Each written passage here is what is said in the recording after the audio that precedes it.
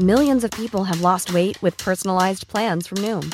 Like Evan, who can't stand salads and still lost 50 pounds. Salads generally for most people are the easy button, right? For me, that wasn't an option. I never really was a salad guy. That's just not who I am. But Noom worked for me. Get your personalized plan today at Noom.com. Real Noom user compensated to provide their story. In 4 weeks, the typical Noom user can expect to lose 1 to 2 pounds per week. Individual results may vary. I'm Sandra, and I'm just the professional your small business was looking for. But you didn't hire me because you didn't use LinkedIn Jobs. LinkedIn has professionals you can't find anywhere else, including those who aren't actively looking for a new job, but might be open to the perfect role, like me. In a given month, over 70% of LinkedIn users don't visit other leading job sites. So if you're not looking on LinkedIn, you'll miss out on great candidates like Sandra. Start hiring professionals like a professional. Post your free job on linkedin.com/people today. Let us out of here! It's time for Must Have Seen TV! You know, the podcast is dedicated to the sitcoms of the 20th century from I Love Lucy to News Radio. I'm trapped in my apartment and I'm your TV guide, Brett White, and this week I'm trapped in my office with Kevin Hines. Hello, Kevin. I thought you were going to shake my hand. You reached out to me and I took it. Hi, podcast listening audience. I am Kevin Hines. Hi. Thank you so much for coming out here. Thank you for having me. Yeah. I publicly on Twitter asked to be on this podcast, and you said yes. Immediately. You made my dream come true very quickly. Like a, I'm trying to think of like a fox on an antelope. I don't think those are... I don't know what that's a reference to. I don't think... I don't think that's a thing. I don't think that's a thing at all. Anyway... I'm going to have to Google what you were talking about. Off to a kooky start. Well, we are trapped in my apartment because this week we are traveling to October 2nd, 1976. The Front rolled the box office. Play That Funky Music by Wild Cherry topped the charts. And the Bob Newhart Show aired Caged Fury. Kevin, you must have seen Caged Fury before. I have not seen Caged Fury before. I guess when it aired, though, I was 1.5 years old. October 2nd, 1976. So there's a chance that maybe I did see it as a 1.5-year-old, but don't remember it. Do you know if Bob Newhart Show, if that Saturday night lineup of CBS comedies was like a staple in your household at that point? That was like Mary Tyler Moore, All in the Family, Carol Burnett. I doubt it. I don't think my parents watched much TV. Or if they did, I did not hear a lot about it. I'll ask my older brother, but I don't think so. Yeah. Because he would have been 6.5 or 5, maybe just 5. Do you think that the Bob Newhart Show is appetizing to a 5-year-old? No, but he might know, like, I remember Mom and Dad talking about blah, blah, blah. So, I don't remember my dad watching anything but Western movies, and that's it, and golf. And my mom... I don't know if... I guess she maybe watched soap operas during the day, but I don't really know of any show that was like, oh, I gotta watch this. Gotta get home. Because this is before VHRs, VCRs, right. VHS tapes. What is your history with the Bob Newhart Show in general? So I was a big fan growing up of Newhart. His third series. Let's get into like the filmography. What was his here. second series? His first series was the Bob Newhart Show of the early '60s, which ran for one season. It was like a variety show. Oh, it has the distinction of it won the best comedy series Emmy that year, and it was canceled. Oh wow! And then he came back. Not familiar with 12 years later with the Bob Newhart Show, which is the very first sitcom that MTM Productions produced after Mary Tyler Moore. Okay. So like Mary Tyler Moore and Grant Tinker hit it big. They're like, what's our next show going to be? The opening credits have a little Mary Tyler Moore vibe. Yeah. Except instead of a woman making it, is Bob Newhart making it. Yeah, it's just Bob Newhart making it to work in Chicago. There are alterations of the theme song. I think like the season 2 or 3 theme song is both Bob and Emily both going to work. Okay. So you see Bob going to his office and Emily... No, it's them coming home. It's like he's coming home from work and she's coming home from the school that she teaches at. Okay. She's a school teacher. I didn't know that. But yeah, you watched Newhart, which was his next show. I watched Newhart, particularly the later seasons. I don't know how much I watched before Peter Scolari was a big part of it, because I think I followed him from Bosom Buddy rerun. Big Scolari head. I was. He was like, this guy worked with Tom Hanks. I like that show. And it's like, now he's on this other show. He must be as good as Tom Hanks. Very equal so partners. I watched Newhart a little bit. I think I was drawn in for him, and then I kind of just got into the quirky weirdness of the show. Yeah, I never watched Newhart. Newhart felt like, to me, like a Northern Exposure or a Gilmore Girls, like where the all the characters around him were not believable. They're like silly, quirky, strange characters. Everyone in the Newhart show, except for maybe his wife, were just strange. And I loved it, except for Bob Newhart, who was sort of Bob Newhart. Yeah, it's weird that he's had so many shows built around him as the straight man. Yeah. Usually, like, the fact that the comedic force of nature is Bob Newhart, who is so weird to call him a force of nature of any kind. The Bob Newhart show, which I've found I'm a huge fan of the Bob Newhart show, and so many people, when I say that, they think I'm talking about Newhart. I think because people it lasted longer and was it's more recent, so of course people know it more. And I don't know exactly how old you are, but like my age range, it was on when I was watching TV. Where Bob Newhart wasn't until it hit Nick at Night. It wasn't even an opportunity for me to watch it. I think I'm born in '84, so I was like 5. So it probably wasn't on. But I do remember Newhart being on because I just started watching season 1 that's on Hulu of Newhart, and I now remember that Bob Newhart does the meow at the end of the I don't remember that. Because usually it's just a meow, and now it's Bob Newhart going meow. And I remember that from a kid being like, why is he saying meow? But I fell in love with the Bob Newhart show, I guess in the early 90s when it hit Nick at Night, because Newhart was too new and it wasn't on Nick at Night. So I remember watching Bob Newhart as a kid on Nick at Night because I knew who Peter Bonners was from Bob Newhart show. Peter Bonners went on to become, who plays Jerry the orthodontist, went on to become a very, very successful sitcom director. He was the house director for Murphy Brown, and he directed a lot of the first season of Friends, and he had like cameos on Friends early on. And I would always be like, oh, there's Jerry. And the same thing with Mr. Carlin is in the season 1 finale of Friends. He is, when Rachel runs to the airport to like be like, can you tell that person up there that I'm here for them? And they go to Jack Carlin instead of Ross. And I remember that scene, but I don't remember the person that I talked to. And then I knew Marsha Wallace from this show because she would also show up on Full House, and as you were saying, The Simpsons. Right. I didn't watch Full House, but I definitely recognize that name as Edna Krabappel. Yeah. Let me ask you a question about Newhart. So, Mr. Carlin, is he a regular from from the beginning? He is a recurring. So but he's in like maybe 50 of the 120 something episodes, 140 episodes. So a fair amount. Yeah. Are there other patients that are as recurring as him?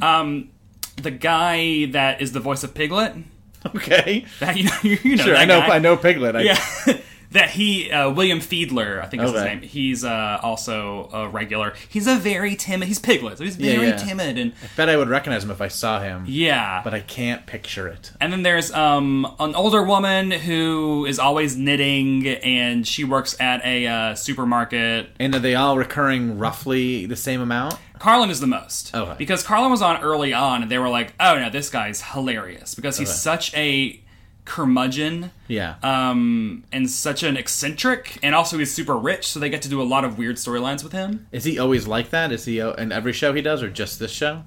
Like, is that actor always curmudgeon? Yeah, is that just his thing? I think that's his natural thing. And then my other question is, what's the secretary's name? Carol Kester Bondurant. That guy was her husband, boyfriend? Yeah, it was her husband, who he only ever appears in, like, I think maybe 9 episodes. Is he always married, or is that a character they get introduced as the show goes on? She gets married in a whirlwind fashion, a true sitcom, like, they meet and get married on, like, the first date in, like, season 4, I think. He felt like a character who had not been in it from the beginning to me. No, he definitely hasn't been. And him as a character, he was not around all that much. Okay. So he just didn't come around. Carol and the orthodontist and everyone else is the neighbor. Yeah, because the 5 regulars are the neighbor, Howard Borden, played by Bill Daly from I Dream of Jeannie. Yes, I recognize him from that. He's such... I watched a lot of I Dream of Jeannie as a kid. But I feel like I prefer Bewitched, though I watched much less of that. They're the exact same show. I know. It's just do like a NASA tinge to your supernatural hijinks comedy. There was something about Jeannie's... that she wasn't married, that she sort of was a slave, and was in love. I think even as a kid, I was sort of like, there's something about her that I feel like she's not in control of this situation. Yeah. I mean, maybe she was, but and then didn't she falls feel in like love. They get married. I know they do eventually, but it does just feel like, oh, master, what can I do for you? Where Bewitched, it's like, it's just his wife. Yeah. Though that's weird, too, because he's like, don't be... You don't be yourself. Please, I love you, but this one essential part of you, please turn it off. These aren't the shows we're talking about, but those shows are plagued with problems. Yeah. We're going to get to them eventually on this show. I'll listen to those episodes. I swear. See what you say. Yeah, and then when I was in college, I went through I feel like, well, I don't know why I say obviously, I feel like if you know me, obviously I went through a massive classic sitcoms phase in college. That's also when the DVD sets started coming out, so I bought the Bob Newhart DVD sets. I would watch it every day before going off to class. What years is this? What's your college? 2002 to 2006. Interesting. That's my college. Okay. And so it was on TV Land, and I would watch it all the time, and I would I bought a trench coat because Bob Newhart wears a trench coat. Like I recreated photos. This specific episode, I think I either transcribed it or found the script of and wanted to shoot my own version of it. That's crazy. So I have gone off the deep end. Well, definitely, yeah, we'll get into it. So this week on Must Have Seen TV, we are talking about the Bob Newhart Show episode Caged Fury. It is the second episode of season 5. It was written by Gordon and Lynn Farr and directed by Michael Zimberg. Here is how the DVD box set describes the episode. The Hartleys miss their friend's gala 4th of July bicentennial party celebration when they become trapped in a storage locker. Kevin, does that accurately describe the episode? It does. I mean, it's sort of their party that they miss. Yeah, and it's also not a gala 4th of July. That sounds like it's way highfalutin. Every character is invited. Yeah. And one recurring. I mean, or 2 recurring. So it's a pretty big affair, I guess. But I think it's accurate, yeah. So this episode, I wanted to do this because it is the 4th of July week now. Happy 4th of July. Happy 4th of July. Celebrate America. And it is super rare for sitcoms to have a 4th of July episode because summer is hiatus time. Yeah, they don't air during the summer, so this must have just aired in the fall. It's aired in October. So, and it's also the second episode of season 5. Yeah. So it wasn't even like the season premiere. It wasn't even like... Right. So I guess the season premiere actually took place in June or early July. I mean, there's a lot of untapped summer sitcom plot lines you could hit that shows should just do. I don't care if... I mean, yes, it's nice if you're going to do a Christmas episode, air it near Christmas, I guess. Yeah. But I don't care about that. Christmas episodes are fun. Halloween episodes are fun. They only matter... I wrote a whole article about this on Decider, plug, last Christmas time, about how the rise of streaming, the rise of streaming and also the fixed TV, like Broad City will always air in the spring. Like they fixed it all these times. So if you are worried about the air date coinciding with the holiday date, you're never going to hit them. Yeah. But the problem is, or the lack of problem is, it's only incongruous for 1 year. Like, for that 1 year, you're like, why did this Christmas episode air in February? Next Christmas, you watch it at Christmas, and it feels right. Yeah. It only feels wrong the first time it airs. There's also a weird thing a lot of shows do, and more sitcoms are doing, where they establish why there's no episodes during the summer. Yeah. Like, Brooklyn Nine-Nine will be like, oh, we're undercover for 3 months. So, you didn't miss anything. Yeah. Or you didn't miss much, because the main characters aren't here. Buffy always did that on that show. Because Buffy would always go home for a summer, or would be in LA. Run away to LA, yeah. And it's a thing that a lot of sitcoms, not all, but more, New Girl maybe has done it a little bit here and there. Maybe not every season. Friends always just kept straight going, because usually their season finales were cliffhangers, so the season premiere had to pick up right after. It makes more sense to me. Like, I don't want to miss 3 months of your hilarious adventures. I am peeking into your life. Show it all to me, please. Yeah. So again, this is one. There's only this, and there's a Frasier episode that is it's a vignette episode that just jumps around all over the chronology of the entire 11-year run. So that also has a 4th of July thing, which they could do because it's a flashback. As I think about it, 4th of July is really the only holiday during the summer, I guess, that you're missing. Well, but there's also road trips or just hot stuff, beach trips. Just summer. You're missing the season of summer. Yeah. And one holiday. How 4th of July-y did you think this was? Not at all. Yeah. I mean, that's 5%. Yeah. Because they definitely mention 4th of July and the bicentennial and wear Uncle Sam costumes. Yeah. But you could have done the same. You could remove 4th of July from this episode and it wouldn't affect the comedy of it. No. It could just be, we should have a party. Yeah. Which at the beginning, when they're trying to figure out who's going to host the party, it's like, well, Carol hosted this party, someone's hosted this party, and then Bob's like, well, I hosted the Valentine's Day party. And the runner is always Jerry's like, why wasn't I invited? Bob, you and Emily are cordially invited to a 4th of July party at your place. I threw the Valentine's Day party. I wasn't invited. I know. That was right. It was good, and Bob delivered that the best. I guess he's of the two people who delivered it. Yeah. He nailed that. So I asked you at that point what season it was because I thought Bob was very good, and in my mind, this is his first real acting, probably. Yeah. Well, he had done a lot of bit parts in movies before the Bob Newhart Show. He doesn't come off as a good actor, but he's very good at most of what he does in this show. Yeah. There's a few moments that I think he is not good. Get into it. When he runs into the door and he pretends he's going to pass out, it feels very fake. Oh, yeah. You know, I have an idea.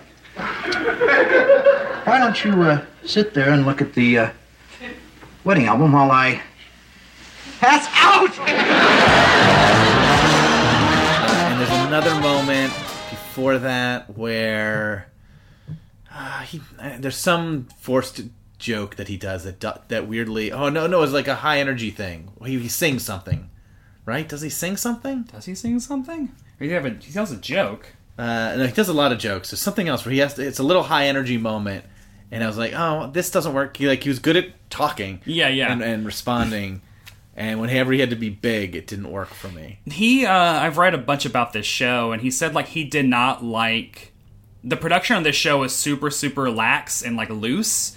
They would really goof around all week, and then they would tape it maybe once or twice. Bob did not like rehearsing, and because he's a stand-up, and so he would always say, like, the material needs to be fresh. I don't like getting it stale, because he starts getting that stand-up brain of, like, well, this isn't funny anymore. And it's like, it's not funny because you've heard it a dozen times. Whereas, like, Suzanne Pleshette, his wife, is an actress, and she was like, I want to rehearse.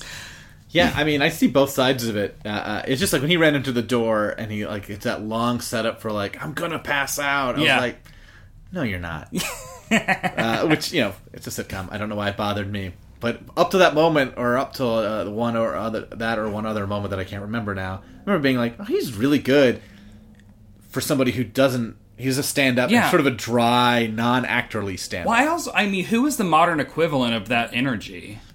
I can't think of anyone else that is. I mean, Stephen Wright has a weird it's a different energy, but sort of a.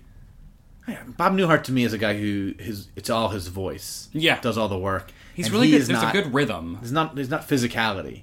No, although he's not Kevin Hart, right? He's not a manic energy. No, he's the opposite of Kevin Hart. If Kevin Hart was a good actor, and I don't know whether he is or isn't, but if he was, I'd be like, well, yeah, I mean, he's a performer. He's on stage performing, where Bob Newhart's telling jokes. Yeah. Or telling funny stories. I think in the episode right before this, season 5 premiere, is when Tom Poston, who plays George on Newhart. Yes, the handyman. He's Bob's best friend from college on this show. So he comes in like 5 or 6 episodes. He shows up on Bob, too, which you've watched, right? Yeah.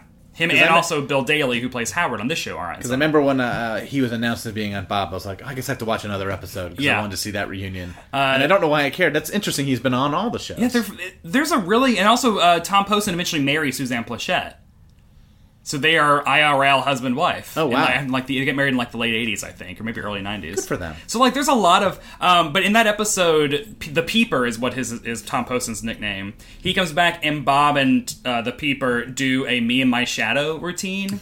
And is it good? It's great. Like, they're both, like, dancing, and, like, Tom Poston's, like, behind Bob with his, like, arms around him, and it's, like, super adorable. I have a major crush on Bob Newhart also. Okay, let's just get that out there. I don't know. I have a, not complicated, but, like, a multi-level relationship with him. I think he's very adorable. I also, he's one of my, like, masculinity role models. That's a weird statement to say. So you watched him a lot in the Librarians movies? Yes. One of the more recent things he did. Movies. He's a fascinating character to me. Like, I wrote down everything he wore in this episode, because I find Bob Hartley's fashion fascinating. It largely didn't seem that dated. No. It felt a little old-fashioned, but not dated. Whereas opposed to, like, some of the other characters looked way old-fashioned. Like, even Mr. Carlin's tie was enormously fat. It looked like it had a galaxy print on it, like the one he wore in the first part. It was so wide, I found it very distracting how wide his tie was. In the very first opening scene where Bob and Mr. Carlin are we're being talking, too scattered. Should we describe what happens? Yeah, I can. We'll walk through it now. Well, I wanted to bring up, in the very first scene, Bob and Mr. Carlin are talking during one of his sessions, and I wanted to point out that Bob is wearing a dope as hell, like, white shirt, white tie, white coat, red pants. I think the coat didn't fit him that well. Yeah, okay, But also, like, and then, like, later in the episode, he's wearing a purple plaid, like, long button-down shirt. Mm-hmm. I don't know, like, and this is a running thing with Bob throughout the series, where I want to get someone that was like a fashionista or like really into 70s fashion that can tell me, because it seems like Bob Hartley, the character, is way fashionable than his character has any right to be, because he's a very buttoned up, kind of like straight man, not really that showy. Yeah. But you watch the show, and from my modern perspective, his clothes are like, I care about how I look, I like looking nice, I take some fashion risks. Like, he wears like a signet ring, bracelet, net, like, it's a lot going on. Yeah, I mean, he was dressed well. I guess he's well-to-do. Yeah. I have some more questions about this show. Go for it. This is what it's all about. Great. I'm learning a lot. One, is he a good therapist? He didn't seem good in this episode. There's only one little therapy scene, but he seemed sort of like mockingly not helping Mr. Carlin. He drops a lot of canned lines. Yeah. No, he's a decent therapist. Okay. They don't really... Usually most of the scenes are the session is just ending. Sure. But I mean, he's kind of renowned. He's like average. He's like, his patients like him. There was just the first line was Mr. Carlin saying, I don't know, Dr. Hartley. I think I'm making some progress. You are? as if he was surprised that someone could get better under his care. I don't know if that was meant to be a laugh. It didn't get a soundtrack, a laugh from the audience, but I laughed. I guess is it an audience or is it canned? I don't know. No, this is all live before a studio audience. Yeah. And then my other question is the sort of bickering between him and his wife, is that normal? Yes. Because they were trapped in a storage locker, and so they were attacking each other. I didn't know if it was the stress of that or if they're always sort of insulting each other a little bit. They usually are, but it's a little bit. It does feel a little bit heightened in this episode. It felt a little mean to me at times. Parts of it felt playful, and then every now and then when he like called her a moron, I was like, that feels like you crossed a line, dude. Yeah. Want to tell jokes? Yeah, sure. Why? Why did the moron lock herself and her husband in the storage locker? He does like half-heartedly apologize after that. He does, and then he insults her again. Yeah. As a married man, I try to think of saying these things to my wife. I was doing that too, yeah. And I was like, no, she'd be mad at that, and she'd be right. And I'd be like, she might not want to talk about this, but like whether I think she's right or wrong, I kind of went through that in my head. And I was like, moron, that's just a word I would never say. I would never... I would do everything in this episode to Seb, but I would not call him an idiot or a moron. Yeah. Like, that's where it gets like, that's a line. I wouldn't even blame her for locking them in the locker. It was a freak thing. I would do a bit about that. 100%. I'm not sure I would. I would. That's our relationship. I would probably do a bit about the locker. That seemed like a shoddy doorknob. Yeah. Because, they decide to have this... The party gets foisted upon them. We should talk about what we're talking... Explain what we're talking about. The party gets foisted upon them kind of just because they just want to have a bicentennial party. Right. Like Carol and Jerry and Carol's rarely seen husband. Like, we want to have this party. They foist it on Bob, and then when Bob and Emily go over to their neighbor Howard's to invite him, Howard just kind of is like, have it at my place. Yeah, he wants to have the party... So they go to their storage locker to get supplies. Is there any logistical reason for them to have it at Howard's house? I guess to justify why they're not in Bob and Emily's apartment alone without them. Right. It makes them not look for them longer. Yeah.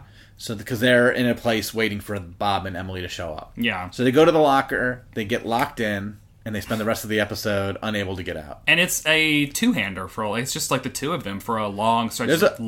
When they cut back to the party, I was surprised. I thought it was going to be the rest of the episode in the storage locker. And they cut back to the party just to get the gag of all of them are wearing Uncle Sam suits. Right, they're all wearing the same costume. And I do like the gag of Howard is they like, said they only rented one of these. I didn't rent this, I own it. Yes, I also like the gag when they guess where Bob is. The orthodontist guesses they're gluing on their beards to match all the... Just assuming they must be wearing the same costume. He has... it's not surprising that he becomes a director. He had great timing. Yeah, he also ends up directing a lot of the End of Bob Newhart show. Oh. So he directed maybe 20 episodes of this. I do like when they go into Howard's apartment at first, and because he's playing with a bird. He has a bird as a pet. It's his bird Herb. Also, all of Howard Borden, his brother is Gordon Borden the Warden. Okay. Like, that's the game of his... I don't know how I feel about that. Like you were saying with Newhart, how he's surrounded by a bunch of goofballs. They really... I think they got that because that's what this show is to a... These characters aren't as crazy as the Newhart characters. They're a lot of idiots, though. Yeah. Carol's not an idiot. She's just a smartass. She's a smartass, and she's very... She doesn't do it in this episode, but a lot of times she makes really bad jokes and then, like, giggles to herself like she's really proud of her bad jokes or her really mean jokes at times. But Carlin's dumb. Carlin is... The neighbor, Howard, crazy. is dumb. Howard is a fruit basket. Adonis seems to vacillate between oblivious and not oblivious. He's oblivious and also very pompous. Yeah. That doesn't come across in this episode, but usually he's very, very full of himself. It came up a little bit. Yeah. And then all of the patients he has are also, like, he's a psychiatrist, so... There was just a lot of people saying things just that were dumb, I guess. A lot of the laughs came off of people just not knowing things. Yeah, when they go back down to... When is the 4th of July party going to be? That's an example of... That's a Howard line. It got a laugh out of me, but it is a dumb joke. And then Bob says that he invited Mr. Carlin because he gets lonely every bicentennial. Yeah. So that was interesting, too. Like, there's a lot of jokes that the characters seem to know are jokes. Yeah. Bob says a lot of things, and his wife laughs at them. Whether or not everyone else knows their jokes isn't always true. Yeah. It's as if he's making a joke, and it's not like... It's very rare that sitcom characters actually do that. Right, sitcom or that other characters treat them as jokes. A little bit here and there, like early Cheers, some things that they say as jokes get laughs, and other things are just witty lines, or just like a witty group of people. Yeah. And in this, a lot of what Bob said got laughs from his wife. You know, it seems like a good relationship. Yeah, I do like... I mean, the Bob and Emily relationship... You know, to get super real, I see a lot of my relationship with my husband in it. I also relate to... There's a episode of Bob Newhart in the first season where they get IQ tests. Well, she's a teacher, so she knows hers. I've seen this one. And Bob gets his done, and we both have IQs of 129. I will proudly say it because it's also Bob Hartley's. It's also... And hers is higher. Yeah, hers is like 150 something. Yeah. I've seen that episode. I've seen parts of that episode. It's one of the more famous exchanges in the show. And that's the same thing with my husband, who also has a much higher IQ, and we go through this a lot, and he's like, it doesn't... Just like Emily, he's like, it doesn't mean anything. They're very arbitrary. Like, you can't measure that.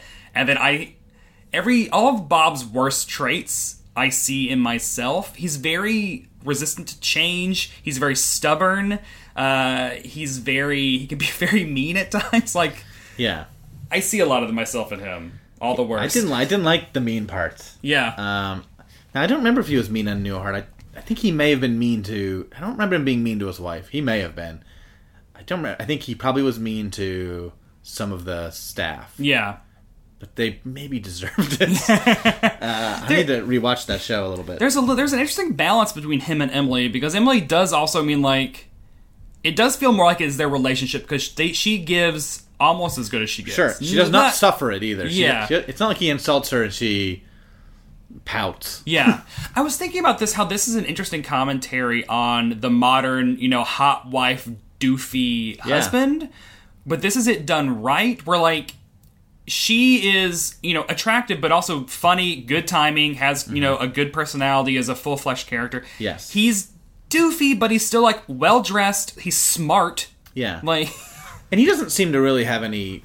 It's not like a lot of those doofy shows are like... I mean, this might be true of Bob Newhart, but a lot of those doofy shows, the archetype is that the husband's also always screwing up all the time, and the wife just puts up with it. It doesn't seem like he's the character who screws up all the time. They really do equally screw up. Usually I feel like a lot of things happen to them, and they have to figure it out together. Yeah, that would be my vibe for this. It's like things are happening around them, and that they deal with it, or he deals with it, but not like he had a scheme that backfired. Neither of them are schemers. No. That is for definitely But I think that's the archetype, right? It's the ugly idiot husband with a beautiful wife, and the idiot husband is flawed, always scheming. On top of being ugly, he's also just a bad person.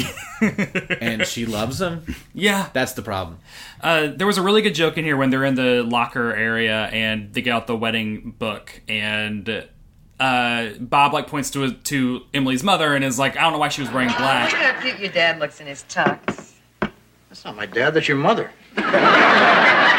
Remember, she wore black to the wedding. That wasn't black, Bob. It was dark gray. Only her armband was black. That's a nice zigzag, right? Yeah. It was sort of like she's defending her mom, saying she doesn't hate you, basically, I guess is the joke. But then it's like, oh no, she hates you. Yeah. But not a full outfit. that was a fun joke. I like It's the armband. And that's like the touch of surreal. It's interesting to look at the context of this show, because I've read interviews with the writers and like showrunners of Bob Newhart show, and from their point of view in the 70s, they were doing a weird show. Like, they were doing a news radio. Like, they were... Because there were episodes... There's an episode where Bob is afraid of death, and the elevator in his... Because he had, like, a near-death experience, and the elevator... Because we're all afraid of death, let's be honest. Let's get into that right now. Yeah. The elevator in his office opens up, and in the elevator, in the center, is, like, a 6'7" man, gaunt, big black hat, and, like, a black coat, just standing there with, like, his eyes in shadow. And they just look at him, and it's a beat, and then, like, it either goes to commercial, or Bob goes into, like, it's like inexplicably out of nowhere. That's not a character. That's a weird It's just move, a weird sight gag. I believe that. I believe this is a weird show. It also felt like it had a pretty good... They imply they have sex. Yeah. Which I don't expect to see in old sitcoms. I expect it to be dodged. Or at most, like, let's go upstairs. Yeah. Wink. But this was like, they're in a sleeping bag together. They talk together. They talk about I don't know what the euphemism they use for fool around. Maybe it's just fool something like that. He initially says no, but eventually goes, why not? What do we do? Just keep conserving our energy. Oh, what the hell? May as well go out with a smile on our face.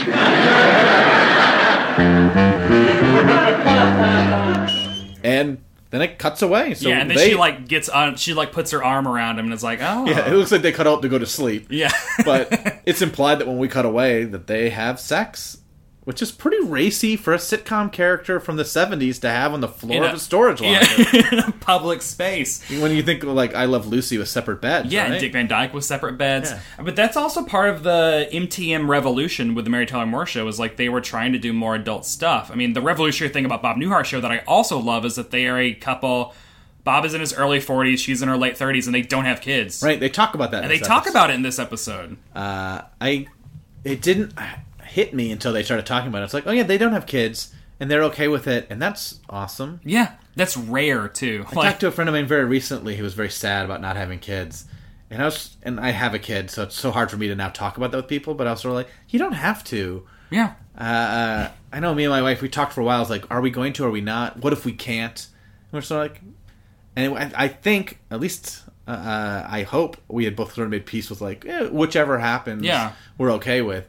But there was a real possibility, because we're older, that we were not going to end up having a child. Yeah. And I was trying to get this across, but it doesn't matter. I have a kid. Somebody's like, I wish I had a kid. It's like, there's nothing I can say in that situation. Yeah. But then watching this, I'm like, they're happy. Exactly.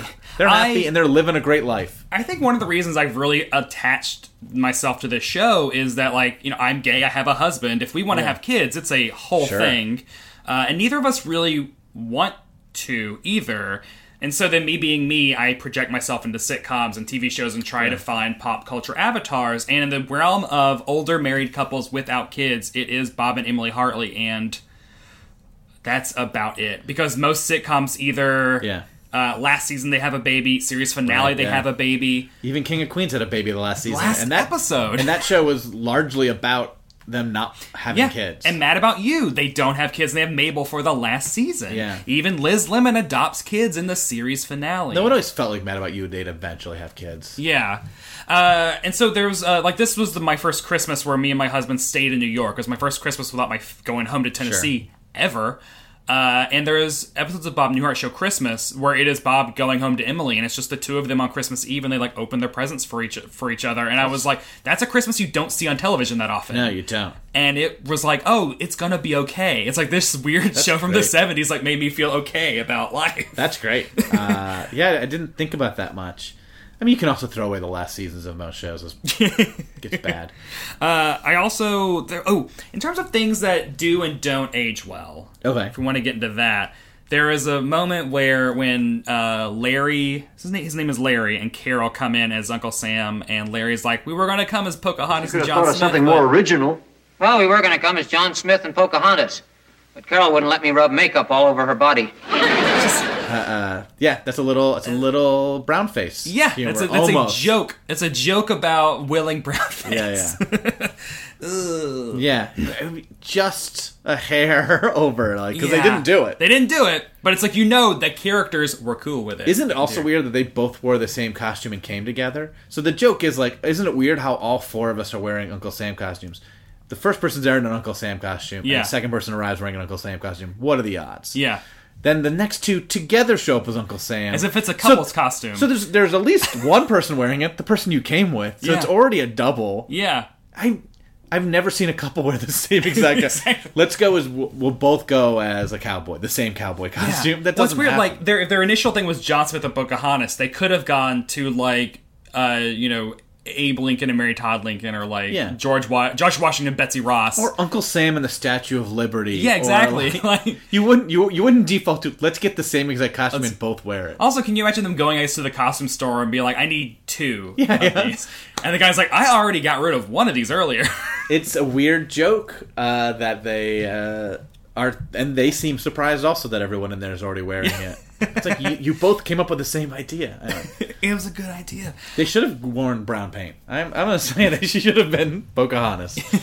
And then also, I guess this episode could you still take the script and make it today? Because I feel like if you go down, the only thing is like cell phones, but if you go into that locker, they probably don't have service. And you also works. Don't have to carry your cell phones all the time. I know we all do, but it's easy to say like, I left my phone and my charge is out, or I don't get a signal. Yeah.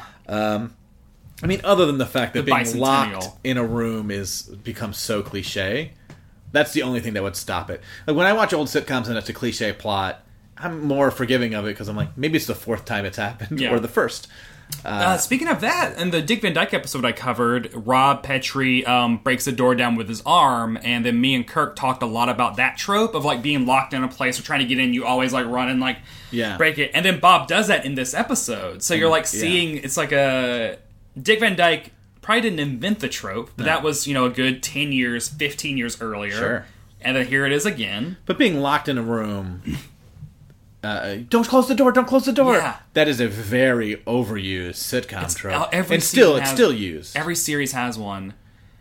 Grace and Frankie had a Stuck in the Elevator episode. Yeah. In season 1, I think. It just happens a lot. I mean, it's a fun way to put a new set and like trap people and things happen when you're trapped.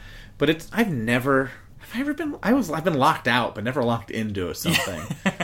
My husband got trapped in an elevator at his old job, and the fire department had to come and like get him out. Well, I was like waiting outside. Yeah, I got locked outside once at night. I lived in an apartment where there's like 3 doors to get outside, and I left my apartment door unlocked, and I went down and I left the lower door open. And then I went outside and that door automatically closes and locks. And I just didn't have my keys with me, and I wasn't thinking about it. I was taking the garbage out to the curb. I was in bare feet. Ooh. Because I was just running it out and dropping it and running back in. So I was like, I don't care if I'm in bare feet for 2 steps on the sidewalk. I'm crazy that way. And now I'm locked out. I ring the doorbell. My wife doesn't wake up. I don't have a cell phone. So I walk 3 blocks to a friend who has spare keys, ring their doorbell. They don't answer. In bare feet. My feet are red and raw by the end of this. I walk back to my apartment, ring the doorbell again a ton of times. She does not answer. There's no one else in my building for me to ring. And then I have to, I start grabbing people on the street asking to use their cell phones. I'm in my bare feet and like pajamas, basically. I looked like a crazy person. Yeah. The first 3 people did not let me use their phone. They're like, I don't have a phone. I was like, you're lying. Everyone has a phone. And then someone let me call my wife. I called her. She did not answer. And then I was giving the phone back to feed it. And they're like, call again. Sometimes people don't answer the first time because it's unlisted, which is true. That's a nice... But I wasn't going to ask to use their phone again. Yeah, that's a nice person. And I said, thank you very much. I called again. My wife answered angry that she was being called. And I was like, I'm outside. I'm locked outside. She's so confused, but I got back in. That's the closest I've had to this. But that's a sitcom episode. Like, that definitely feels like a sitcom adventure. Maybe more of a Curb. Yeah. But yeah, it happens a lot. Don't let that door close. And I think other than that, everything else, I mean, it wouldn't be a bicentennial party. Yeah. Right, it wouldn't be a bicentennial. No, I was thinking, the way this is so quiet and very moderately paced. It's definitely not a quick, fast-paced episode, I would say. It feels a lot like the Netflix like it feels like a Master of None or a Love or something, where like it's taking its time. Like, yeah, I also like that it didn't exaggerate the threat. Like, Bob makes jokes about how they're going to die, and but it's more just like he's annoyed and wants out of there. It isn't. They know eventually they're getting out of this storage closet. It didn't feel like. It's not like it started flooding or anything. It's not like it was freezing, or they're like, he complains about being hungry, but I don't know.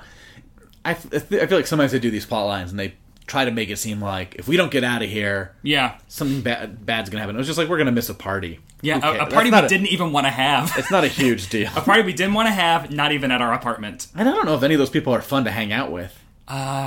Not Mr. Carlin, but they always invite him to a lot of parties because that actor is funny and the character is funny, so they always try and like rope him into things. But also, there are also a lot of fun runners about Bob and about Howard and Jerry arguing about who is Bob's best friend. It's adorable. Does he like either of them? Yeah. Okay. Jerry's one of his oldest friends, and like Howard has been their But he neighbor. didn't invite him to the Valentine's Day party. Yeah, that's a weird thing. All right. Yeah, I think everything else. Is there anything that really, really worked well? I mean, like, are you intrigued to see more? I would. I mean, I would have watched more before seeing this episode. So maybe because I like Bob Newhart, I like his comedy, I like his style, and I know this is supposed to be a great show, and I've seen a little bit of it. So I definitely would have watched more already. This episode doesn't deter me and go, oh, okay. Ugh. It's a very hit or miss show. It feels funny. Yeah. It doesn't feel. Hiring for your small business? If you're not looking for professionals on LinkedIn, you're looking in the wrong place. That's like looking for your car keys in a fish tank. LinkedIn helps you hire professionals you can't find anywhere else, even those who aren't actively searching for a new job but might be open to the perfect role. In a given month, over 70% of LinkedIn users don't even visit other leading job sites. So start looking in the right place. With LinkedIn, you can hire professionals like a professional. Post your free job on linkedin.com/people today. Hey, Dave. Yeah, Randy. Since we founded Bombas, we've always said our socks, underwear, and T-shirts are super soft. Any new ideas? Maybe sublimely soft. Or disgustingly cozy. Wait, what? I got it. Bombas. Absurdly comfortable essentials for yourself and for those facing homelessness. Because one purchased equals one donated. Wow, did we just write an ad? Yes. Bombas. Big comfort for everyone. Go to bombas.com/ACAST and use code ACAST for 20% off your first purchase. Like, I've watched old Dick Van Dyke episodes and loved those. Oh, it it's didn't so do good. that to me. Yeah. But I definitely was like, oh, it's very enjoyable. This is not one of my favorite episodes. I mean, this is like an average episode. Yeah. The one where Bob hosts a TV show with his group, who as soon as they get on air decides to not talk. It's pretty great. That's the season 2 premiere, I think. That was the TV show in Newhart as well. He hosts a morning show. I'm excited to get to that because right now I'm in season 1, which is, a different cast almost. Yeah. It's two different. No Scolari. Yeah, it doesn't have the maid yet. It has her cousin. Right. Who I don't know why they replaced. I don't either. Her. But Julia Duffy becomes like a big deal. Julia Duffy's the one I know of. And Peter Scolari marries her at some point. Spoiler alert. Not IRL. On the show. No, in the show. Yeah. But I don't know any character names. I'm gonna have Larry, Daryl, and Daryl aren't in the show yet. They appear in episode 2. Oh, they do. And it was definitely like they were just called to excavate a corpse in the basement, and they come on. They're electric. And I have the Bob Newhart Show box set, and he talks about they have like this round table they did about 5 years ago with all the surviving cast members. Okay. And he talks about Larry, Daryl, and Daryl, how they came onto Newhart and were just not supposed to be on the show, and the audience loved them so much they kept figuring out ways to bring them back. They became regulars on the show, yeah. So he was talking about it because in the case of Mr. Carlin, how they had him, I think he's in the pilot, and they were like, that went so well, they just kept bringing him back over and over again. Here's the thing that I think some shows don't do well, and some shows do well, that maybe this show does, is that when there's like a new character just for this episode, a waiter or whatever, that they're also funny characters in their own right. Yeah. I think like if you watch old episodes of Friends, that's true, and if you watch later episodes of Friends, it's not true. No, yeah, they don't give later seasons. They don't give those people much to do. Yeah, or they're not. But the funny there's things. something funnier when like the waiter also seems to have like a little game. Yeah. John Ritter is on Bob Newhart show for one episode pre Three's Company. Oh wow, John Ritter's great. It's like one of his first things, and he is the waiter at a cheesy restaurant, and Bob Newhart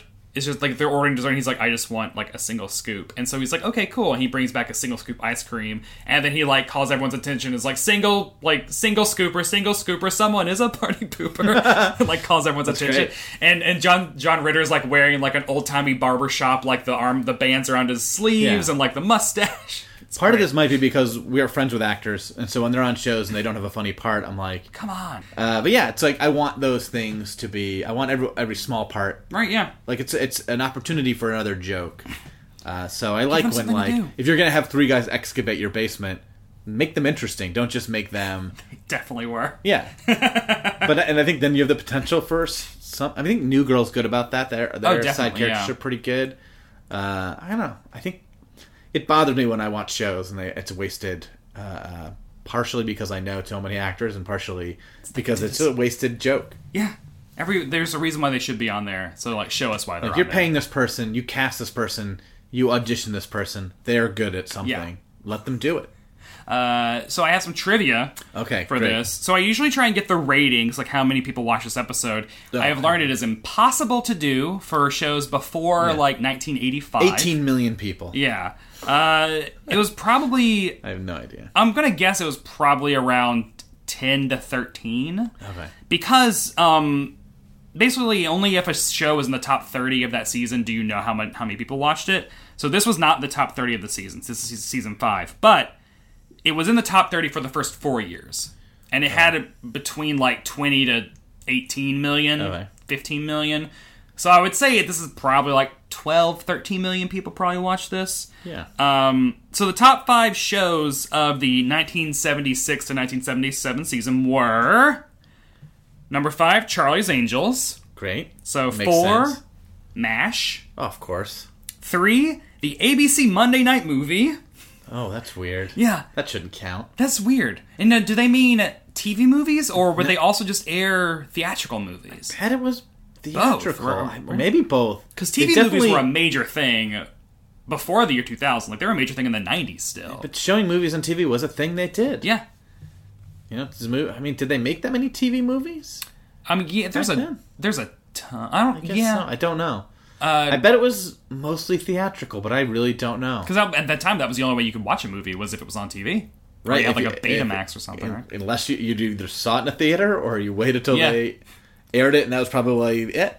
Like, each channel probably had their movie night. Things were better back then, right? I don't know. We have 1,000 channels. We can watch anything whenever we want. Everything's streaming. We're spoiled. Everything but Newhart is streaming. Yeah, and also, you can only watch the first 3 seasons of Bob Newhart on Hulu. Bob Newhart Show. Anyway, that makes no sense. Number 2 was Laverne and Shirley. Oof, that's awesome. And then number 1, Happy Days. Wow. So you got the Happy Days universe up at the top. What season of Happy Days was that, I wonder? This is 76, so probably like 5 or 6 or so. Oh, so didn't Happy Days start in like 71? I don't know. So I'd say like this is like 6 or 7. Richie is still on the show. Just how long in the tooth? I'm trying to think. Is it a new hit? Or I don't know. That's established veteran at that point. Because it has the spinoff is number 2. So right. And I did not know that Laverne and Shirley went at a time when it was like, Laverne without Shirley? I didn't know that either. For a little while in the last... Penny Marshall was on the entire time, but who's the other? I don't know who the other actress is. Don't ask me, she, I think, either got pregnant... She had to leave the show for a little stretch of time, and and she tried to renegotiate her contract, and they wouldn't, and then the last season of the show is just Laverne. That's so weird. How is that a show? Yeah. Lenny and Squiggy, bump them up. Give them more to do. To get even more interesting, there are 5 episodes of Bob Newhart Show Season 6 without Bob. That's weird. Is that just... Was he touring and doing stand-up? He only won... This was supposed to be the last season. Okay. So Season 5 was supposed to be it. And he was like, I'm done with that. Cool. And so in the series finale... The writers who wrote this episode, Gordon and Lynn Farr, gave them a kid. Like, they found out, Emily's pregnant. Okay. So they got an episode of, like, Bob's having jitters and stuff, and so they wrote the script, did table read, and then, like, Bob decided last minute, I'll come back for a 6th season if I, can have 5 episodes off. And they were like, okay, like the show was still like a good enough hit that they wanted to do that. So they're like, yes, sure. And then Bob was like, well, then you're going to have to get someone else to play Bob in this episode because I don't want kids. And so they had to make that entire episode a dream sequence. Oh, wow. So, because Bob was very, very vocal about, it was a point that this show did not have children because he did not want to play a dumb dad. And he doesn't have kids in Newhart either. Yeah. It was, he never wanted to do the dumb dad humor of like, the cute kids are going to come get us out of this jam. And so that was really funny to me, is that a guy who has 4 kids IRL, I've said that 3 times in this episode. IRL? Oh, I gotta stop. And so, yeah, when he came back, I'm learning a lot. They taped a bunch of he wrote a book, Bob Hartley wrote a book and was on his book tour in those episodes. They paced them out throughout the entire season, and he pre-taped, like, bits of him talking to Emily on the phone from an airport. Yes. So he's in every episode, but there are some episodes that he's in, like, 3 minutes of. I mean, do they do a lot of telephone gags? Or that was his big thing, yeah. right? Oh, yeah. There wasn't one in this episode. There wasn't one in this episode. That's fascinating. There's usually one in every episode. Because Newhart, I think, had them in a lot. It would always be someone calling the inn. Yeah, he does a lot of telephone gags. And they're always when I watched, I don't think I knew that was his thing, but I found out eventually. And in those 5 episodes without him, Emily is the lead character. And so you see her, like, there's an episode where Mr. Carlin, she goes as his date to his high school reunion. And there's also, like, her and Howard help a shut-in in their building and stuff. It doesn't feel to me like they would all be friends. It feels like they have to be because they're all in this show together. I don't know if that's a fair problem. Would you be friends with... Well, I guess, like, in real life, you have friends, co-workers, and neighbors. And in sitcoms, they're all merged. Right. Because Bob's friends are his co-workers or neighbors. He doesn't have friends. Yeah, and maybe that's true for some people. It just feels like they don't seem to like the personalities of those people that much. They seem to spend time with them. They're not mad and angry, but... And that is true. Carol and Jerry do not like each other, and so it is weird that they would agree to hang out. And then also... And they're probably the most likable people that they invited to this party. Yeah. Howard's an idiot. You don't want to spend a lot of time with him. And Mr. Carlin is neurotic. Maybe a sociopath. Like he's got lots of issues. Yeah. And he's a patient. It's probably you shouldn't hang out with him. Definitely shouldn't. That's probably breaking some ethics for sure. So like, there's 2 friends out, and the orthodontist is pompous. You said so yourself. I don't care if they used to be friends. At this point, you write that guy off. He's a jerk. He makes you feel bad about yourself. But it's hard making friends when you're in your late 30s, right? I don't know, Bob's a well-dressed guy. You think he could meet some new people. His wife, for sure, must have teachers that she likes hanging out with. Those are co-workers. Well, her co-workers are better. Probably. They probably got more going on. I maybe would invite Carol. Carol's great. I would love... A legit fantasy scenario I have in my head is I'm a staff writer for the Bob Newhart Show in these seasons, and I get to write awesome Carol episodes. So there you go. That's the only one. That's a life I lead. She's a co-worker, but I'd be like, you know what? I also want to invite her over. Yeah. But Howard across the hall would be like, oh, do we have to invite him? What if we just don't tell him? He's so sweet, though. Sweet, but oh man, but he needs help. Yeah, he's also a navigator. I don't like having people at a party where I have to take care of them the whole time. I can't enjoy myself. And that'd be Howard. He needed them to bring all the supplies to this party. He only had mustard and water. He didn't have mustard. That was brought to the party. Oh yeah, that's right. He offered them to like eat napkins or whatever. Yeah, he had napkins, and I guess he had at least 1 cup. Yeah, he didn't have 7 because he needed to borrow that. Right. Yeah. On IMDb, 22 users rated this episode a 7.5. Would you go higher or lower? That sounds fair. 7.5. Yeah, if I couldn't do fractions, I'd probably say 7. Yeah. I don't think I'd go 8. So 7.5 sounds good to me. I guess I'd go 7.8. Okay. Maybe 7.9. I like doing whole numbers. It's very limiting. I get into hardcore fractions. Yeah. Like my comic book rating system of how much I like it, not how much it's worth, is fractions like Here's that. the thing I love asking people. It's like, what would you rate that on a scale of 1 to 42,000? Ooh. And then the person would be like, 36,000? I'm like, well, that sounds great. Like, no matter what number they say, it's going to sound amazing. Because even if they're like 5,000, which would be terrible on that scale, you'd be like, 5,000? Damn. And then you just meet somebody else and you're like, Brett said that episode was a 5,000. He rated it a 5,000. And they don't know that. You don't tell them the scale. And it's a joke that only amuses me, maybe. Well, and now listeners. Sure, maybe listeners of the podcast. But I do that every now and then to people, and it makes me laugh. Also, because I have friends who will legitimately then go, "Oh, out of 42,000? Let me think." No, I was about to answer. I was Yeah. trying to think of, like, what is 70% of 42,000? That's just what you're doing. Yeah. But it's fun if I didn't know the 70%. Like, we start with the 42,000, and then I have to figure out, I don't know what you thought of that episode when it's all said and done. Who in this episode would you say had the must-see performance? I mean, is it cliche to say Bob? I mean, he was the best part. He got the most laughs out of me. Yeah. His response to, what do you call it, claustrophobic? In addition to your other problems, maybe you're claustrophobic. What do they call it when a person's claustrophobic?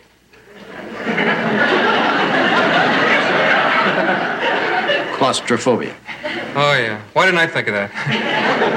Oh, I've studied for years. That, like, the pause he gave there was great. There's also, I also love the, Bob, why do you love me? Bob, do you love me? Sure. Why? Why not? Yeah, that was great.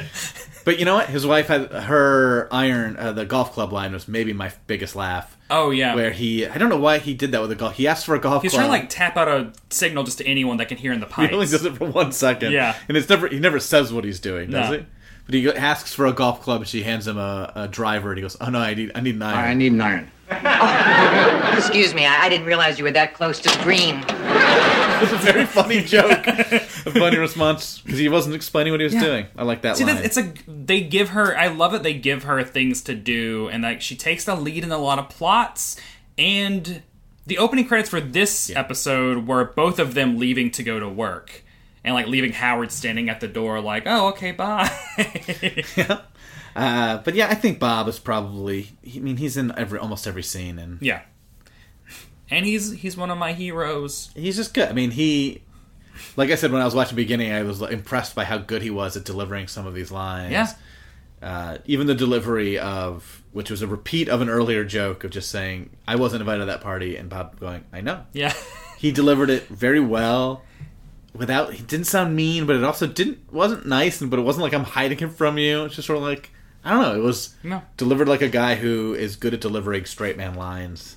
I will also say Bob for that. Yeah, that's been the case so far. Is usually if it's someone's sitcom, they usually have the must-see performance. It's got to be tough, right? Yeah, it's really tough. It'd be tough to watch like an I Love Lucy episode and not give it to Lucy. Yeah. God, who else would get it? I mean, no, she's a powerhouse. Or even I could see like a Dick Van Dyke episode where you'd be like, "Buddy," like Maury Amsterdam. But it would have to be an episode around his character. Or married. Yeah, it'd have to be like a Laura Petrie. Like this was episode. not a episode around any characters, around all the characters. Yeah. So it's going to be Bob. And in that case, and most characters are episodes around Bob. It's also weird, like maybe the episodes where he is on. When you would have to on tour. That 3-minute. Maybe it would take. Great. Maybe that 3 minutes would win it over. You can tell when they cut back up to the party upstairs. And Bob isn't in that scene. It's a weird feeling scene because it's a bunch of characters that are like, we don't know how to hang out without the glue. Yeah, which is a very real feeling. Great episode of Seinfeld where George and Elaine spend time together for the first time. How do we do this? And they don't know what to talk about other than Jerry. And it's a very real thing. Would you say this is Would you say this is a must-see episode of television? I would probably say no. Yeah, I don't think it's a must-see. This might be our first no. I don't think it's a must-see episode. This isn't one like people are talking about, and that's like, I don't know. Like if you made a top 5 episode list of this show, top 5, I doubt this would make it. No, I don't think it would be. How many seasons total does the show go? 6, 140 something episodes. That's a lot of episodes. Yeah, top 5's pretty tough. No, would it be top 10? Do you think you've seen them? No, all? I don't think it's top 10. So if it's not top 10, it can't be a must see. I think it's probably top 15 or 20. Maybe I think about 20? shows where like if a show I love, like I'm saying, hey, you got to watch News Radio.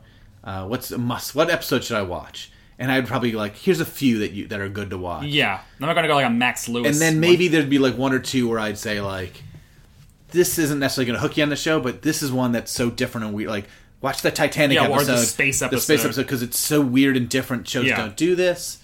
I'd say like the pilot, and there's a few other episodes I probably touch on. And like, those are the ones you want to watch. I would say don't, like, this is not a must-see episode. It's a must-see if you get into the show and want to see a lot of Bob and Emily together. I think it's a must-see series. Yeah. I would, even though I haven't seen a lot of it, I would be if you like old sitcoms, if that in and of itself doesn't turn you off, which why are you listening to this podcast? You've tuned into the wrong podcast. Yes. But if you're somebody who likes sitcoms, you got to see a Bob Newhart show. Like I said, I probably have seen a couple episodes here and there, but none that because when you mentioned that IQ one, I remembered it immediately. You've seen Over the River and Through the Woods, where they all get drunk on Thanksgiving and that does not call ring a bell. Mugu Gai Pan and all that. That does not ring. That's a the bell. most famous episode. That's the Okay. one that Well. which is a good episode. It's Bob getting drunk. Bob is he plays drunk really that's tough to do. because he plays his character drunk, so he's still smart, but he's got like a weird sway to him, and he's got like a weird slur, and it's Maybe great. I'll dig. Is that a first 3 seasons? Can I watch that on Hulu? Yeah, I think so. There's some good first. But yeah, I mean, I would say this. I would be shocked if you loved old shows and you didn't try to watch this. Feels like a mistake. Yeah. Well, I guess that wraps everything up. Do we fail by saying no? Do we fail your podcast? No, this is a thing. This episode is a specific thing because it's the first time that I'm doing one based on a holiday. So if you're wondering what to watch on July 4th, yeah, you must see this because it's basically the only July 4th sitcom you can watch. If it's July 4th, then you want to watch a sitcom episode about that holiday. Then you are this and that one a third of that one Frasier episode. Great. That's it. You're very limited. So, but I think we also did Perfect Strangers, and I don't think me and Mujan said that was a must-see. Maybe we did. What I can't episode remember. of Perfect Strangers? Neither of us had any clue. We were both kind of. She was familiar with it. I was not. We were jumping in. I picked the IMDb #1 episode, Which is what? where Tell me. Baki gets his teeth, the dentist, and they both get knocked up on hyped up on goofy gas, and it is a sparse episode. Oh, weird. I remember good physical comedy, but it's weird. I remember an episode where they had to replace a shower head for the female neighbors that they both had crushes on. Is that the whole half hour? Is them replacing a shower Most head? of it is. Because and replacing a shower, which I didn't know when I watched as a kid, is very easy to do. Yeah. But they destroy it. And I remember one joke, and I don't know if this joke is funny, but it makes me laugh because as a kid it made me laugh. There's holes in the wall. You know, everything is just it's a wreck. There's pipes sticking out. It's a disaster, and they have to get this fixed up so that they looks like they did a good job, so they appear masculine. You didn't need to call a plumber. We took care of it. And Baki's like, "What are we gonna do?" Or in his way of talking. And Mark Paul Gosselaar, that's Mark Lynn Baker. Mark Paul Gosselaar is Saved by the Bell. So Mark Lynn Baker looks around and goes, Spackle will fix this right up. Baki's stunned. He goes, "This Spackle must be amazing stuff." And he just looks at Mark, looks back at Baki and goes, It is. So serious. It just made me laugh. I don't think I even knew what Spackle was when I watched it, but it was just the idea of so seriously committing to his lie. Yeah. It's because I knew there's no way to fix this up easily. So watching him just commit to it, I remember being like, I love this show. It's a weird show. I don't remember if the show was great, but I watched a lot of early Perfect Strangers. I stopped watching TGIF Friday before Full House and Family Matters and all that stuff. It's really an early ditcher. I'm excited. I was older. Yeah. The more that I get into the show, I'm excited to get to episodes like this and other episodes that aren't the best. Because most every episode I've done so far is the best one of that series or one of the top 10 of that series. Do you always pick it, or does your guest sometimes pick it? Peek behind the curtain. Usually I pick them unless a guest makes an impassioned, very impassioned. Well, Ari Scott came on and did Family Ties. And I've never watched Family Ties, the Tom Hanks Say Uncle, the alcoholism. That's a good one to pitch to you. Because she is the biggest Family Ties fan of all time. And I'm I am all for switching up the format and having someone come teach me the way I just taught you about Bob Newhart. I'm a big Family Ties fan too.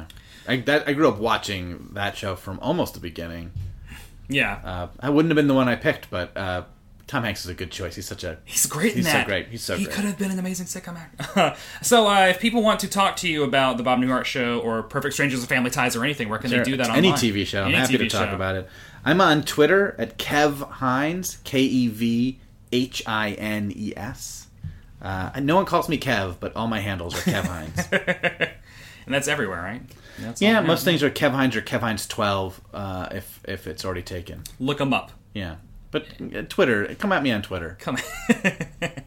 Defend your opinions. Yeah. Excellent. Thank you so much. Thanks for having me, Brad. I really mean it. My outro later. Planning for your next trip? Elevate your travel style with Quince. Quince has all the jet-setting essentials you'll want for your next getaway, like European linen, premium luggage options, buttery soft Italian leather bags, and so much more. And it's all priced at 50 to 80% less than similar brands. Plus, Quince only works with factories that use safe and ethical manufacturing practices. Pack your bags with high-quality essentials you'll be wearing for vacations to come with Quince. Go to quince.com/trip for free shipping and 365-day returns. Planning for your next trip?